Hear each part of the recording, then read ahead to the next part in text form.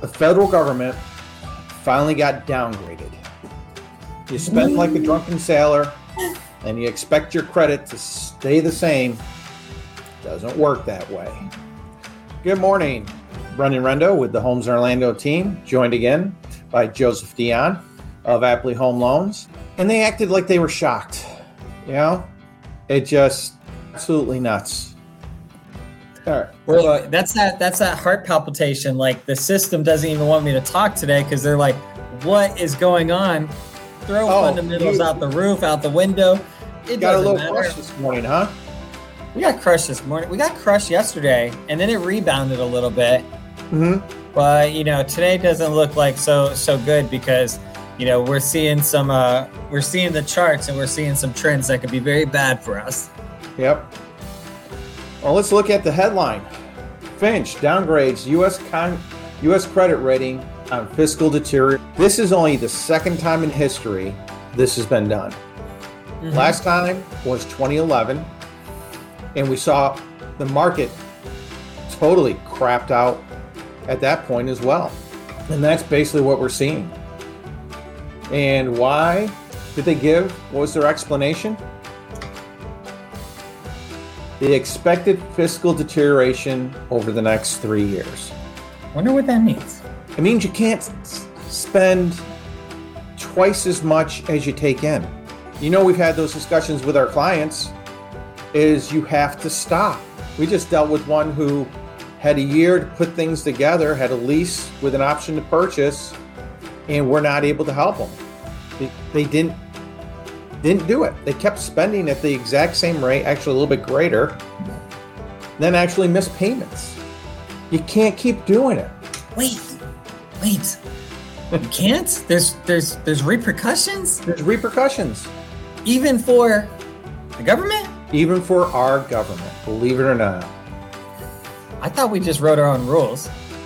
Then high and growing general government debt burden. We are just printing money like it's going out of style. I mean, it is absolutely unbelievable. Over the next two quarters, the one ending in September and then the one ending in December, they are going to issue $1 trillion worth of debt. Yep. Where's all that money coming from? Well, you got to rob Peter to pay Paul, right? They have money in the repo pool, but that's being dwindled away. Oh, yeah. That's being dwindled away. And what is it when you're putting out all this debt? What has to happen? If you want people to buy it, what has to happen? Rates have to go up. Have to go up, right? Like, who's going to buy debt that doesn't look good? They've got to have good returns to justify, right? Mm-hmm. And it kind of hit me this morning in that I know we talked last week about the spread that currently happens with mortgages.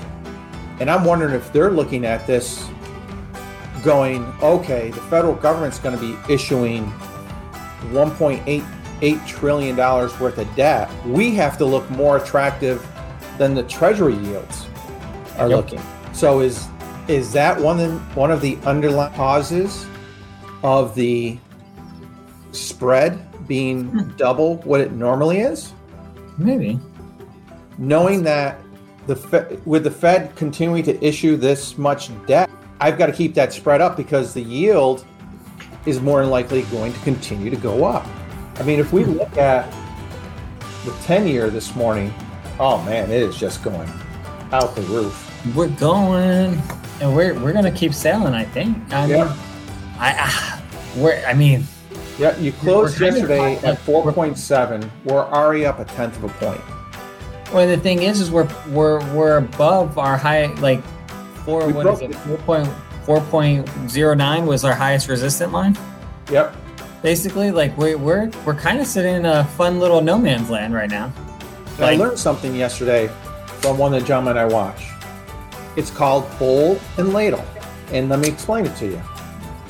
We have our peak here. We come down into our bowl, right? There's our bowl. Then we've got our ladle right here. How long is the handle on a ladle? Oh, it's long. Where do you see us going? If it follows the concept, we could easily be looking at 4.25, which is at the current spread, we're going to be looking very close to that 8% interest rate on mortgages in a very short period of time. Very short period of time. And that's kind of where we are, like fundamentals across the board. Well, and I shouldn't say fundamentals, it's kind of responding in ways that do have some fundamental action. But some of the data that we're getting, it's kind of like if we get data that would typically hurt rates, we're seeing rates really fly out. But then data that says would help rates isn't helping rates at all anymore. Because I think there's that overall concern of you have the credit rating, you go down, you have this, you have all these little pieces that are happening. And it's like, well, the data that would help isn't enough anymore. Like we're going to need massive. And I think everybody is seeing a trend of, okay, like we keep on talking about soft landing, but we're seeing a trend of like, this will, if you have a plane, they have to have an emergency landing because one of the wheels fell off. There ain't nothing soft about that landing. They're talking, prices are coming back up on homes. They're reapproaching the peak of the pandemic. But is that really more of a dead cat bounce than anything else? Where we hit it, and we'll peak back up. Because all of a sudden you start having to write 8% mortgages. I'm sorry, people aren't going to get the price that they want. Something has to break. And the thing that's going to break are the prices. I mean, that's what would have to break, right? You look at it across the board, and it's just not a lot of wiggle room for anything else. There's, you think about and you read across the way, like inflation is up, all right, home values are up, right? Price, interest rates are up, insurance is up, like home prices are higher, so property taxes are high. Like at a certain point, like it gets there's just no more room for people to go. No. And I saw like Freddie Mac reported their second quarter profits for 2023 was $2.9 billion for Freddie Mac. You think about this and I'm like, wait, like, so that was a 41% increase from Q1 and a 20% increase year over year. Jeez. So you're telling me that Freddie Mac is 20% more profitable on the quarter year over year than last year, which was a hotter market with way more transactions. Yeah, ton more transactions. Because interest rates are higher. Like we've got so many other things that we've got, like they don't need to do as much, right? To the point that I think Freddie Mac eliminated like 538, somewhere around there, $1 million from their loss reserves. Like they didn't need them anymore because they were so, I mean, they're getting in a good position. Like Freddie Mac, they're liking where we are. What the concern is like, well, how much longer can this continue? And I don't know we're kind of off the cuff on what we're going to talk about today, but it's, we see the market's reaction and we see things that are happening that are very like, there are two reports that came out today within minutes of each other, right? Was the Challenger job cut report, right? Which is how many layoffs from major corporations that were reported to the Department of Labor for last month came out at like 8:37 a.m. And it was 23,697 layoffs in July, which was lower than, which was 40,000 and was the lowest since August of 2022. But what happened? We only had 23,697 layoffs. What company just went out of business over the weekend? Yellow. And they shut their doors down on July 31st, right? Which was July. And they laid off their entire company. 30,000 plus. 30,000 employees. So how come July's numbers that looks at layoffs based on mass layoff data from state departments of labor, why is it less than 30,000? Because the people haven't registered for their unemployment yet. And until they register, right? You don't count them. Like, so like there's 30,000 people let go. That was a major news, but that's not the effect. So we should be at 53,000, which would be higher than last month, which would be, continue to see that growth, but we don't see it. Yeah. But then, well, look at 18, I think it was yesterday, resigned? Yeah, resigned. Because why? Massive layoffs are coming. I mean, we're going to see, but here's the weird part. Okay, you look at the data and you're like, wow, we have less layoffs. This is great. Economy's doing well. Rates keep going up because we saw the market MBS go up right in that minute, go up like 40 bips, and I froze. Yep. Right. But then the jobless, the first time reporting unemployment, like claiming unemployment, those numbers came out and they were 6,000 higher than the prior, and were slightly above what they were projecting. But the market doesn't react the same way. It didn't react the same way. It didn't go, wait, maybe we need to balance back out and go, this is saying we're too hot of a market, and this one's saying actually it's getting worse. Like in that data, 3 minutes apart. Yep. We had talked about the Fed for September, right? That we both felt that maybe they'd hold off. Right now, 82. Yeah. Was it 82%? Oh, 80% is saying no change. Okay. So we got 17. So right now we're actually holding steady at where people think they're going to be. But the other thing I wanted to show real quick is ADP came out with their numbers, and we knew how accurate they were last month, right? There were only about 250,000 difference between ADP and the government's numbers, somewhere in that ballpark. Super close. Yeah. So we got, what is it, 324,000 new jobs in July. But look where 200,000 of them are. Leisure and hospitality. You think those are going to last? There's like summer jobs? Summer jobs. Are you going to be, you're not affording a house at 8% interest rates, with a leisure and hospitality job. You're sitting there looking at these numbers and it's like, what's going on? Then you got Yellen, basically just shaked it off. Hey, Finch, you're wrong. And her comment was, with the passage of the bipartisan legislation to address the debt limit, invest in infrastructure and make our investments in American competitiveness.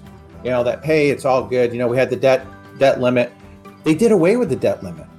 There is no debt limit.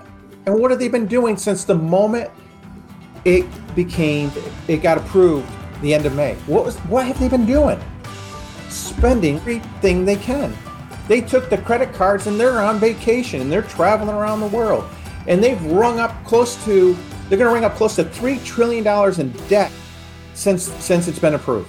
And you wonder why you got downgraded. Oh, this was the one I'm sorry, I got a good laugh out of this, because this is, hey, we're under control because President Biden has put forward a budget that will reduce the deficit by $2.6 trillion over the next decade. So wow, so you're spending $6 trillion a year, $6 or $7 trillion a year, and instead of spending $7 trillion, we're going to spend $6.75 trillion. Wow, we've really, really done well. We're improving. Yeah, we're getting better. Let's just tax the rich.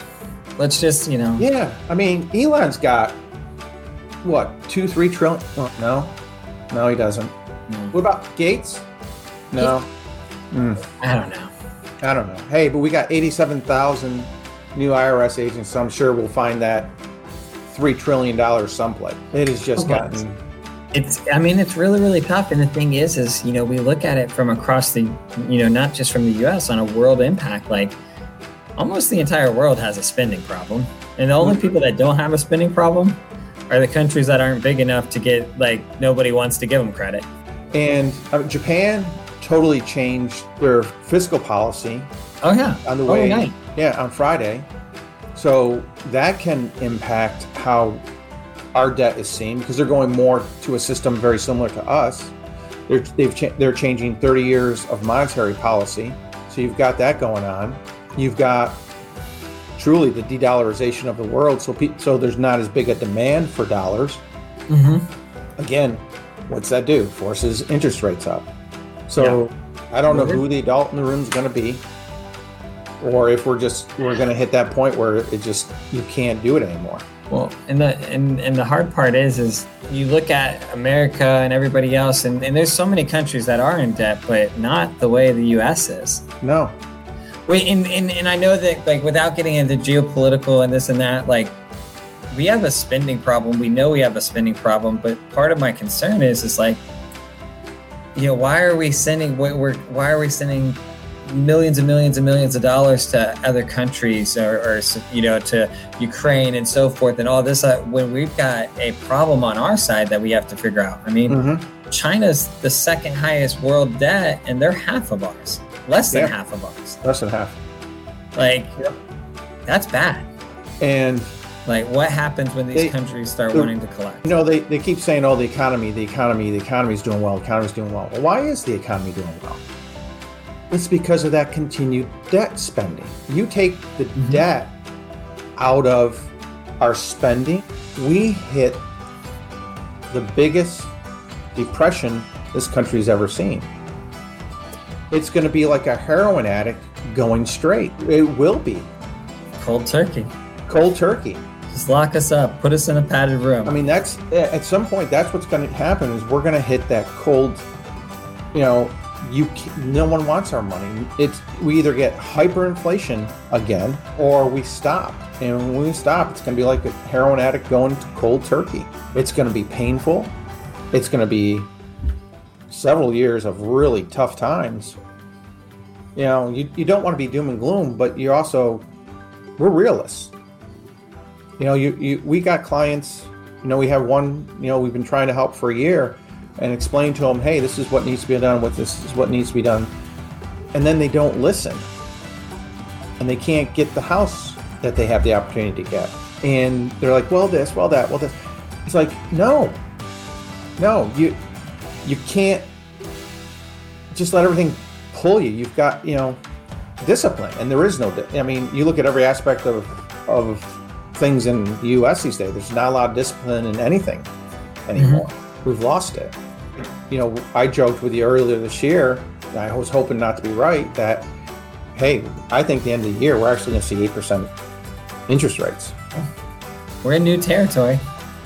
Yes, we are. It has not been this high. So if we see, I'm not seeing the markets adjust back down or anything so far. So it's holding right there. And they've got, they're issuing, I forgot how many billions of 10-year T's in this week, I think it is. Yeah, a lot. Yeah, you got $1 trillion of debt being issued now between now and the end of September. You got to make it sexy. That is not going to be a good environment to push down rates. No, because people don't want to buy. It's going to be interesting to see the demand, and I think we're in an environment where they're trying to make sure it looks good. The returns have to be good to get people to buy. We're gonna have fun. We're gonna see. Let me see. ISM Service Index report came out, and confidence in the service industry decreased month over month. We're at 52, below the expectation of 53, and last month we were at 53 point. There's 201,000 jobs added in the hospitality and service industry. Yep. That's the report that talks about that. That one directly impacts those jobs, and it's going down. It's going down. Well, look at manufacturing. Our manufacturing index has been below 50 now, pretty much the whole year. So we're not producing anything. We got to get back to being a production nation. Yeah. I know a lot of the stimulus spending is to be spent on building different manufacturing facilities. And yes, that does take time. But again, it was based off of deficit spending. The problem is that once we've got so many special interests, is once someone stands up and says we can't do this anymore, oh boy, is the screaming going to get loud. Oh, it will. Oh my gosh, is it going to get loud? All right. Well, let's look at our numbers for this week. So, actually, it wasn't too bad a week. Held steady, really right in line. 479 homes sold. Our inventory went up 53 units in the houses. Condos, 154, a little bit more. and then again, the inventory increase, and our original list to final list. And this is going to where we're going to have to watch this over the next couple weeks, because we're sitting right at, right below the 98%. So that's about 2% off of where the final list price is. And I think with the rates taking a jump, people are going to have to try and negotiate to get better deals. See, I bet you we're probably going to see a push for that 2-1 buy down again, or the 1-1 buy downs. I've been getting that question so much. There was like 2 months of radio silence where that didn't matter anymore, and now everybody's asking that question. Yep, and I think I'm actually going to talk to one of my sellers about possibly putting together a promotion with the buy down to try and get some stimulated growth, because we'd already seen a decrease in showings on several listings that I have, and we still have the value there. The values haven't dropped yet. Still got the values there. So it's how do you use that value to help push the home. And then, quite honestly, I'm really thinking that we go back and offer a 2-1 or a 1-1 type of buy down for buyers. Make it more attractive to get into the house. That's one reason why the builders have been so successful, is all of them are offering buy down programs on their interest rates right now. Everybody, you look, everything advertised, everything coming across on a daily basis from all these builders. They're advertising. It doesn't sound great, but it's still better than what it is. 5.75, on an FHA, 5.5 buy down on a conventional loan. So when you're going from 7 to 5.5, that 1.5 interest rate. But what I don't want to see is what we saw back in 2006, 2007, where we had the 2-1 arms, which was very similar, where you had that introductory rate, and in the 2 years, all of a sudden everybody's rate went through the roof, and you had a ton of foreclosures. That's what you don't want to see. And that's I worry sometimes people look at the payments and don't look at the whole equation. Yeah, but I think when we had that, we were our qualification standards were much lower too. Oh yeah, right? Right. So we're still qualifying people on the payment that high, like the full payment, not the discounted payment. But the other side of that is it's, even though we're qualifying people on the bigger one, a shock of a $300 increase in monthly payments still, like, whether they can afford it or not, that's still like a holy crap, I can't afford it, because there is that concern of, if your payment is X, you're going to start spending different. Yep. Because you don't have that. Even though it's going to be here in 2 years. Yes. This gap is like, oh, well, gas is more expensive, electricity is more expensive. Maybe I'll go get furniture on credit, and, because I can afford that payment, and then all of a sudden, they see an adjustment. And I think the entire hope of this 2-1 buy down is that there's going to be a refinance market, right? And based on the numbers we went through today, the concern is like, and I keep on joking, I said, there will be a refinance. I've talked to a lot of people about this, right? There'll be a refinance market. At a certain point, there will be a market for refinances. But the key is if we're here, like if you're at 6.5 and rates go to 8.5, they may only go back to 6.5. So you think that they're going to go to 4.5, you may not be a part of it. Like that refinance boom is only going to be based off of where the height goes and then back down. So if it keeps going up, that correction, so to speak, that a lot of people are talking about may not benefit. You may not be able to benefit from it because maybe your rate is already lower than where it's going to be. I don't know. That's the hard part. And if we see rates continue to trend up, I think there are going to be people that are purchasing now that are in the 6.5, 7, that maybe they don't see the savings that they had hoped they were going to see. Hope for. Yep, very true. Inventory, we're slowly making up the deficit in inventory. We're actually where we were at a peak of nearly 20%. Yep. We're down to 11% from January 1st. So you see, we're slowly moving up. I think we're going to see this trend here, which is the average days on market, where, we were holding steady in that 40 range. We dropped a little bit to 35, which, July usually is a really good month.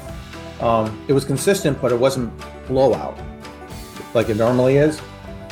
I think we're going to start seeing this come back up. And with the days on market going up, I think we're going to start seeing the inventory continue to grow up, especially if rates continue in the manner that they're continuing right now. Because you look at condos are very similar. They've actually started to increase days on market. We're holding steady at the 98, but this is why. Look at the inventory for condos. We're actually 8% above the beginning of the year. We've had a very strong increase in the number of condos. Yeah, I actually just listed one out in Windsor Palms, and I was reading through the budget for this year, and we had mentioned this, but they had $600 in their insurance costs of $80, and the HOA fee, I think, went up for all units like $40 a month. Yeah, it's a big jump. It's a big jump. And I think that's what's unfortunately happened to a lot of condos is, they're still affordable, but then when you put in those updated HOAs with the new insurance costs, man, it's making it tough for them. Yep. It's gonna make it harder overall.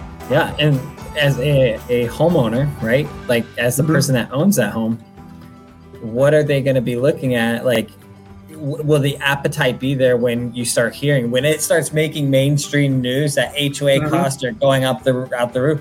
Is the appetite still going to be there? Because insurance is insurance, but it's hard when you're paying association dues and you have your insurance for your unit, but then the association's like, boom, it's going up.